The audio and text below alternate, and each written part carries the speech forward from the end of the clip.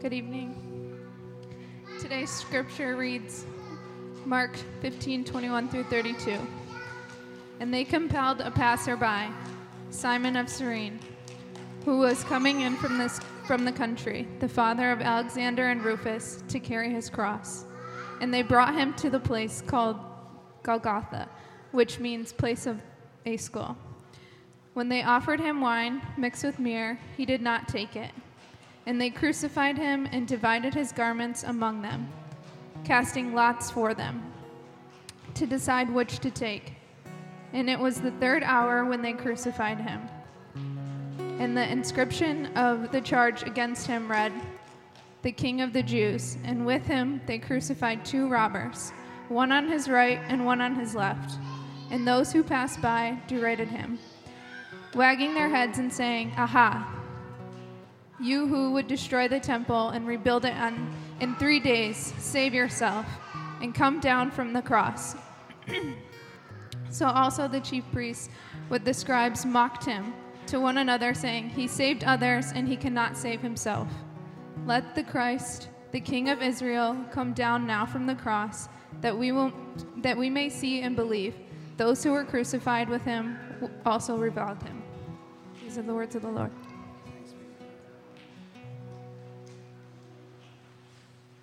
You may be seated. Thank you, Chelsea.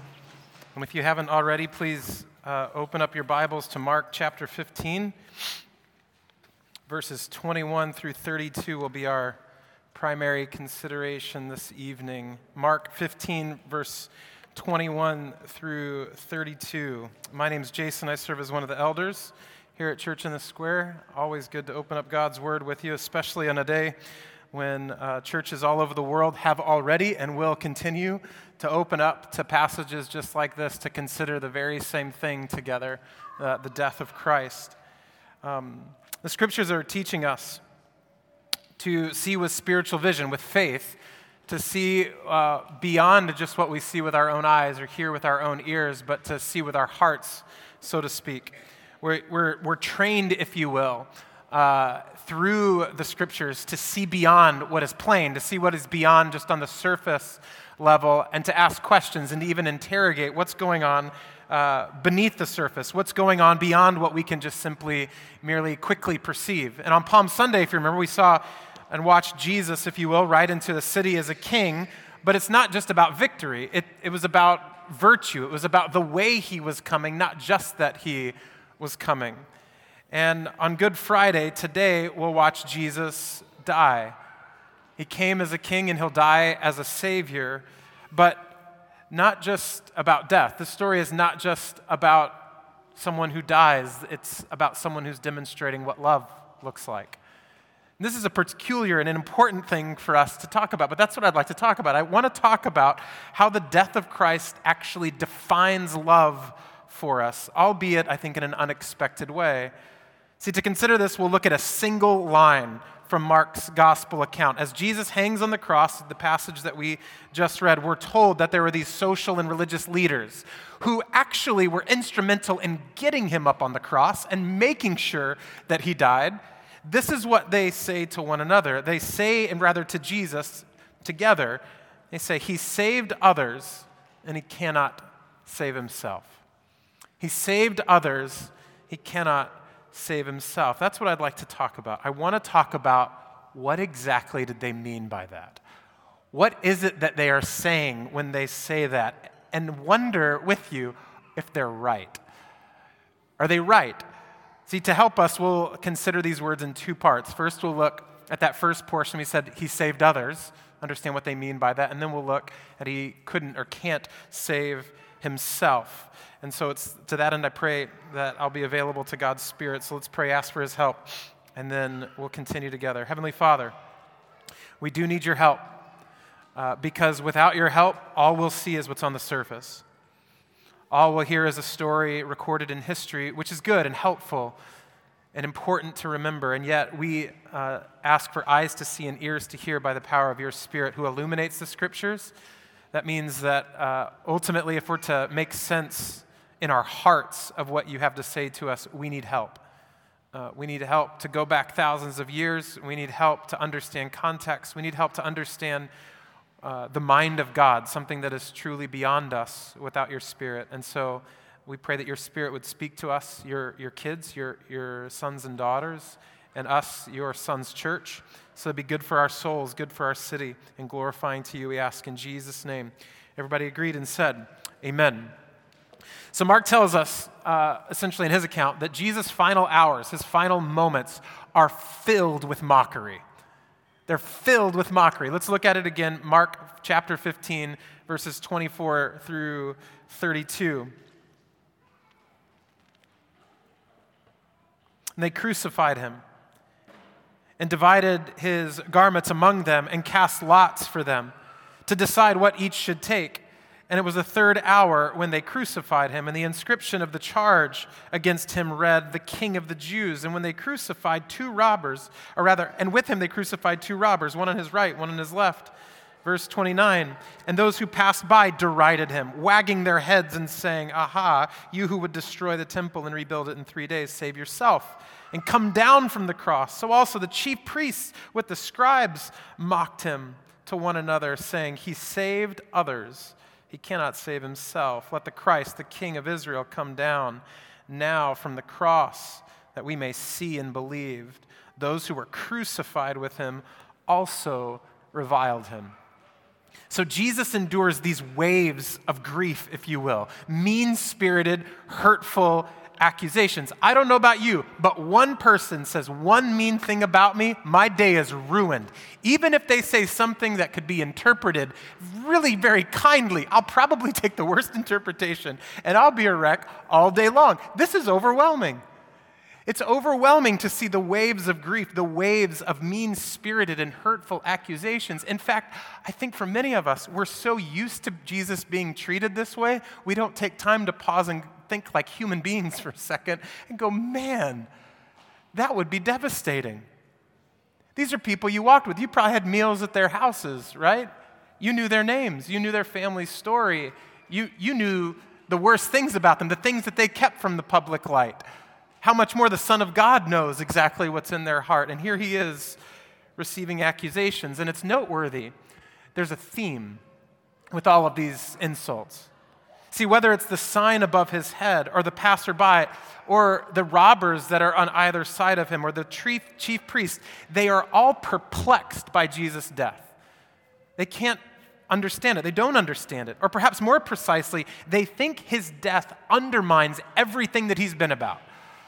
They think the scene that is unfolding in front of them calls into question everything that Jesus has ever done, everything that he has said, all of the acts he has performed up to this point, they believe is undone by the fact that Jesus now hangs and dies on a cross. In other words, they think Jesus' death exposes him as a fraud. It undermines everything that he's been about.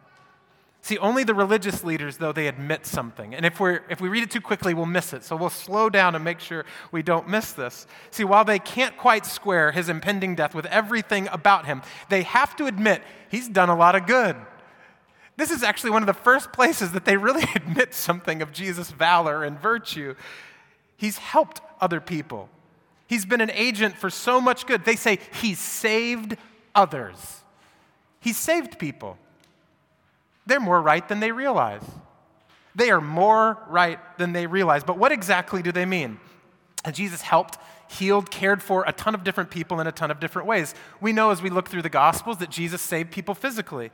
Over and over again, he healed people of physical ailments. And so this is what they have in mind. He fed people. He raised people from the dead. He physically saved people. But he also did so morally. Jesus saved people morally. Regularly, Jesus was teaching his disciples and crowds a new way of thinking, a new way of being human, a new way of understanding the law. He reframes the scriptures around their heart. So he saves people morally to see and understand the things of God in a fresh and new and real way. And he also saved people spiritually. He forgave sin.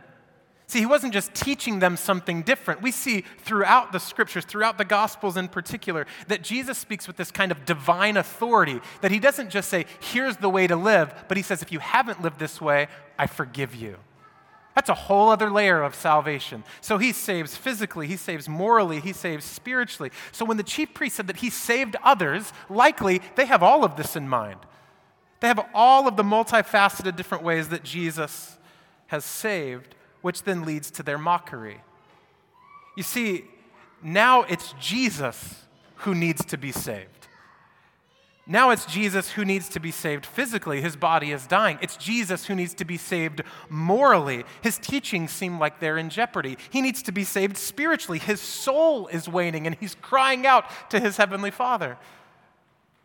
They think Jesus' death exposes him. In fact, they even piously say, look again at verse 32. They had the audacity to say, let the Christ, the King of Israel, come down now from the cross that we may see and believe. These are dudes who over and over and over again have seen the power of Jesus' words and his acts, his saving power physically, morally, spiritually. And they have the audacity to say, if you come down, now we'll believe. Now we'll believe. They're mocking him. See, they not only think that Jesus ought to save himself, but they even go, we'll believe if you do it. Can you hear the tone? Come down now, we'll believe if you do it. In other words, they're saying, if we see something, we'll believe. And so what they're missing is what we often miss, that faith is about seeing with the heart, not just the eyes. Yet at the same time, I think they're more right than they realize. See, it makes perfect sense that they're perplexed by Jesus' suffering. At first glance, the cross makes absolutely no sense. It makes no sense. In fact, one of the things, if you've grown up in the church, the cross makes so much sense to us that we miss its power. We expect it so much, especially around a holiday like this or a memorial like this, that we don't pause long enough to consider how utterly nonsensical it really seems. See, we can sympathize, I think, with their unbelief or their disbelief in this moment, if we lean into it a little bit more. See, underneath the surface, I think we too can wonder about the genuineness of all that Jesus claims. If all of his ministry, all of his divine claims, all of his saving power, if it ends with this moment where he can't even save himself. Perhaps this is what you can't quite square with the Christian message. Perhaps this is why the Bible has made no sense to you. How in the world could the one who claims to be the Savior need saving and ultimately die? After all, this is what we learn in the modern world, that you are your brand, right? You are your brand. See, in principle, we follow people who practice what they preach, who perform what they promise. You know somebody is not a real influencer if they say they can get you thousands of followers, but they got dozens. Right? You're like, I don't think you can deliver that many followers. We naturally distrust an unhealthy doctor or an unhealthy counselor. These are things that are sort of instinctive to us. We're skeptical of a judge, perhaps, who breaks the law. We question spiritual leaders who are arrogant. If you don't embody what you speak, if you don't live out what you are saying that you do. Similarly, then, I think when we're honest, we should instinctively be a little unsettled about a so-called Savior who dies. Saviors who can't save themselves don't seem like saviors at all. And I think our collective skepticism goes even deeper, because this is what Christians are really good at right now. You're like, Sunday's coming. Sunday's coming. 3 days later, you gotta lean in. Stay with me. You only understand Sunday if you lean in on Friday. If we really allow this to settle in. Let's push a little bit more at our skepticism. Have you ever thought about how undone Jesus leaves the world? Walk with me for a minute. As Jesus dies, slavery is still a formidable backbone of first century life, of industry, of the economy, of social life. As Jesus dies, women are still systematically oppressed throughout the ancient world. As Jesus dies, tons of people have yet to hear the good news. In fact, it's really clear that there's about 120 people who are voting yes to Jesus as he dies. There's so many more people who need to hear the gospel. As Jesus dies, people are on their own deathbeds. People are suffering and they're sick. They're lonely, they're hungry, they're codependent, they're depressed, they're poor, they're greedy, they're arrogant. The world seems kind of like a mess as Jesus dies. You ever thought about this? What kind of Savior leaves a world in such a mess? When Jesus dies, there's so much saving left to be done. Therefore, I think it ought to be really challenging to square Jesus saving others with his ostensible inability to save himself. Do you see what the Pharisees, what the scribes, and the chief priests, what they're wrestling with? It's what we all wrestle with. Someone with that kind of power, letting himself die, also seems like an incredible waste. There's so much more good that you could have done. Don't we feel like this when we see things unraveling in our world? Like, Jesus, do you know about this? If you're good, if you're powerful, if you really are who you say you are, if you've saved all of these people, why don't you curb gun violence in our city? Why don't you end homelessness? Why don't you transform a city that obviously has a really sore reputation throughout the world? Are you with me, church? Like, when we are really honest about brokenness in our world, we should wrestle a little bit with Jesus' claims as Savior. This is what we must do. His death seems to expose him, and the prevalence of evil seems to expose him. That is, unless his death is somehow part of his saving act, unless a truer and better salvation is secured only through death, unless through his death, a holistic salvation that includes the physical and the moral and the spiritual, unless all of those things are included. What do you see, bud? Hi. I bet that's an awesome picture. See, unless those social and religious leaders were more right than they realize, then all of this is undone. All of this is exposed.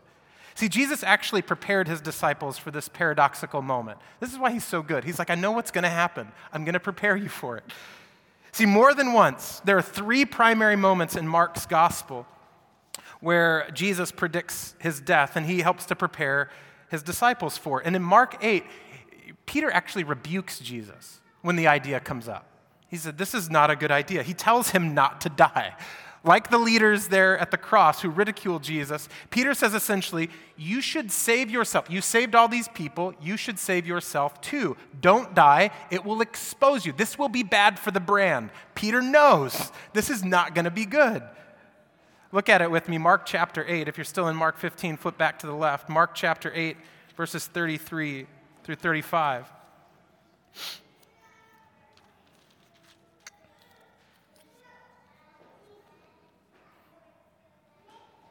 But turning and seeing his disciples, he, that's Jesus, rebuked Peter and said, get behind me, Satan, for you are not setting your mind on the things of God, but on the things of man.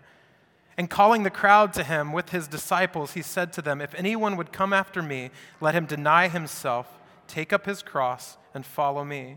For whoever would save his life will lose it, but whoever loses his life for my sake and the gospel's will save it. Notice the principle. Earthly logic says to save our lives, we should protect our lives. We should protect ourselves. We should avoid sacrifice and suffering, and we should especially protect ourselves from death. We should save ourselves, and that makes sense, right? To live, don't die. That's the logic. That makes sense. But Jesus says the exact opposite. He says something so counterintuitive that if we're not careful, I think we'll miss it. He says to save your life, lose it. To truly live, he says, you have to die. You have to die. What's that mean? Well, it means that on the cross, Jesus isn't exposed as a fraud or a hypocrite. In fact, it's the exact opposite. The cross actually represents Jesus practicing exactly what he has been preaching. He's living by dying. He's gaining by giving. He's winning by losing. Do you see? The religious and social leaders were more right than they realized. Jesus saved others because he didn't save himself. He said, you've saved others, you can't save yourself. And Jesus is essentially saying, yes, that's right. Said differently, if he had saved himself, he could not have saved others. That's not how salvation works. Jesus, therefore, is not held to the cross by his limitations. He's held to the cross by his love.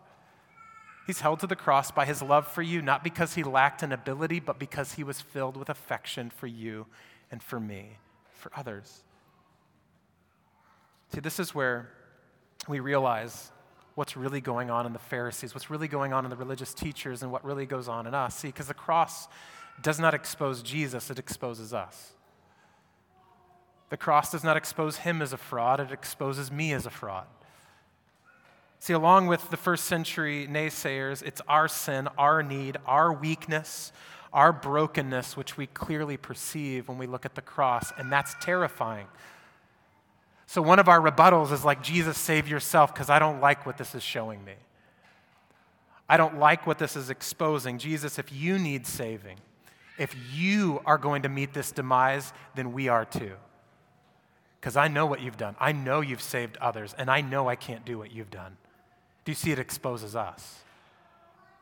See, though they knew Jesus saved others, they still were wrestling with this desire to save themselves, and don't we all?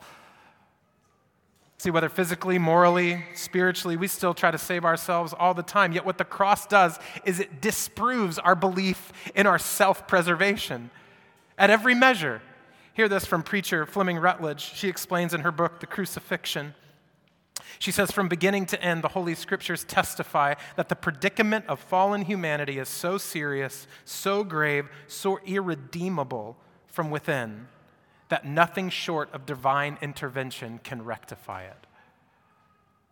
See, the cross exposes us. Our need is so extraordinary. Think about this, church, that no less than the Son of the living God has to take on flesh and hang on a Roman cross for your sins and mine. That's how severe the problem is. That's how broken we are. That's how much in need we are. And that's exactly what he did. Jesus saved us by not saving himself. This leads us back to the world that Jesus leaves undone. See, I think one of the reasons that we're so perplexed by this undone world is because we're not really sure what to do with all of this. We're not really sure what to do to rectify the problems. I mean, all you have to do is hang around for a couple election cycles, and it's sort of like the same ideas every time, right?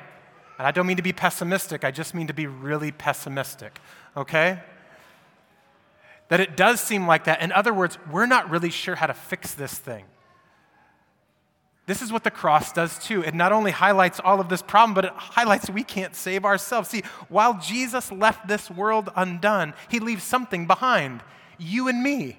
And there's a lot of tension in that. But he doesn't just leave us to ourselves. He actually leaves us with this power and this posture by which the world needs to experience healing. In other words, that the way that Jesus has saved us is the way he commissions us to love and to heal the world. See, the cross exposes us, but it also heals us. It puts us back together again. It exposes the wound and it heals the wound at one and the same time. Jesus leaves us, the people of God, a way of saving, helping, loving, which has been shaped by the cross itself. Paul tells us in Ephesians chapter 5, therefore be imitators of God as beloved children, and walk in love as Christ loved us, hear this, and gave himself up for us as a fragrant offering and sacrifice to God. That's how we're supposed to walk. I think this is why we don't really like the cross very much, is because we know instinctively as followers of Jesus, that's how I'm supposed to live. In fact, that's the only way to love. See, Christ's love for us is meant to shape our love for others. In fact, all real love is self-giving. This is why relationships are so hard. They're so hard because it's about dying. Let me explain.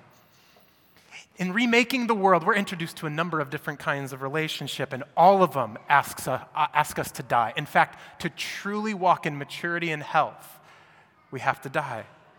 Marriage is like death. Popularly, we try to get around it by saying, no, it's about compromise. Compromise is about trying to hang on to your life and lose as little as possible. What the scriptures teach is that marriage is about your death. The scriptures are explicit that a man and a woman joined together, two have become one. Two individuals have died to an old way of being and have come together into a new way of being. It's not only marriage, but parenting. Parenting is like death. Parenting is refusing to save yourself. Pastor Tim Keller highlights this directly as he correlates children's independence and maturity with our willful sacrifice of our autonomy. He says, the only way that children will grow beyond their dependency into self-sufficient adults is for you and I as parents, to essentially abandon our independence for about 20 years or so. When we abandon our independence and give ourselves to our children, that is the only chance they have to grow up and be some semblance of human and independent and life-giving in their late 20s, 30s, 40s, and beyond, right? But it's not only marriage and parenting. Friendship is like death. See, we might think friendship is simply about sharing interests, but last year, David Brooks wrote a column for the New York Times and explained that friendship goes well beyond just being with somebody that you like being around. He noted that real friendship transforms our view of self. It transforms our view of the world. It even transforms our desires. You know that friend that brings something out in you that you didn't know that you possessed? A kind of ability and a kind of joy, a kind of love that you didn't know was in you. They drew it out of you. You know that friend that you are willing to say no to something you'd rather do to hang out with them? That kind of friendship, essentially what you're doing is you're learning that friendship is about dying to yourself in isolation and being reborn as someone within a community. Forgiveness is like death. Forgiving is refusing to save yourself when in many respects you have every earthly right to. Because every time someone sins against you, every time someone sins against me, a cost is endured. Whether that cost is simply the breach of trust, or if it's an actual wound, or if they've actually ruined something that you own, you always endure a cost when sin takes place. Professor Miroslav Volf explains that forgiveness then is not about ignoring that cost and saying, let's just move on, I've forgiven you, but it's naming that cost and saying, I'm willing to carry that burden and not hold it over your head. Forgiveness then is like death. It's articulating the cost and being willing to endure it.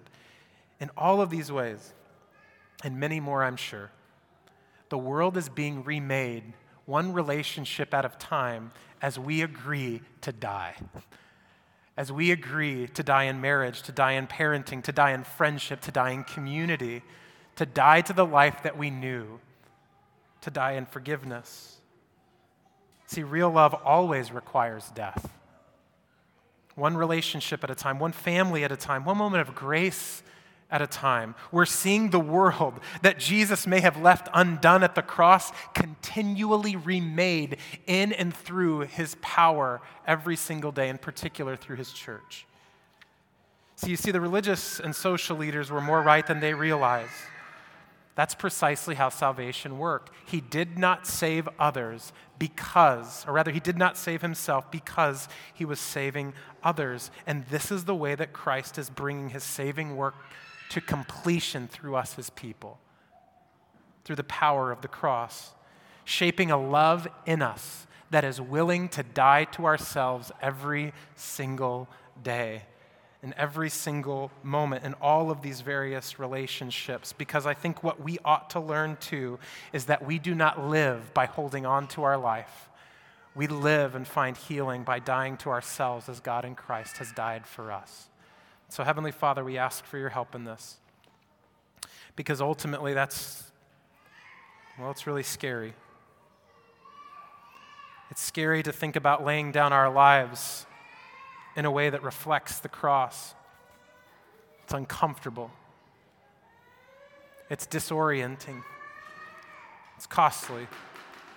And so we ask for your help as we look to the cross this evening. Would you shape afresh in us, in whatever relationship that you've brought to mind, would you shape in us a willing to lay down our rights, to lay down our preferences, to lay down our will, so that salvation and healing and love would flourish and thrive in this your world that you are remaking through the death of your Son, through the death of your people. Because one day we know all of that death, all of that self-giving will result in resurrection and life. And so it's to that end that we worship you. We thank you. In Jesus' name, amen.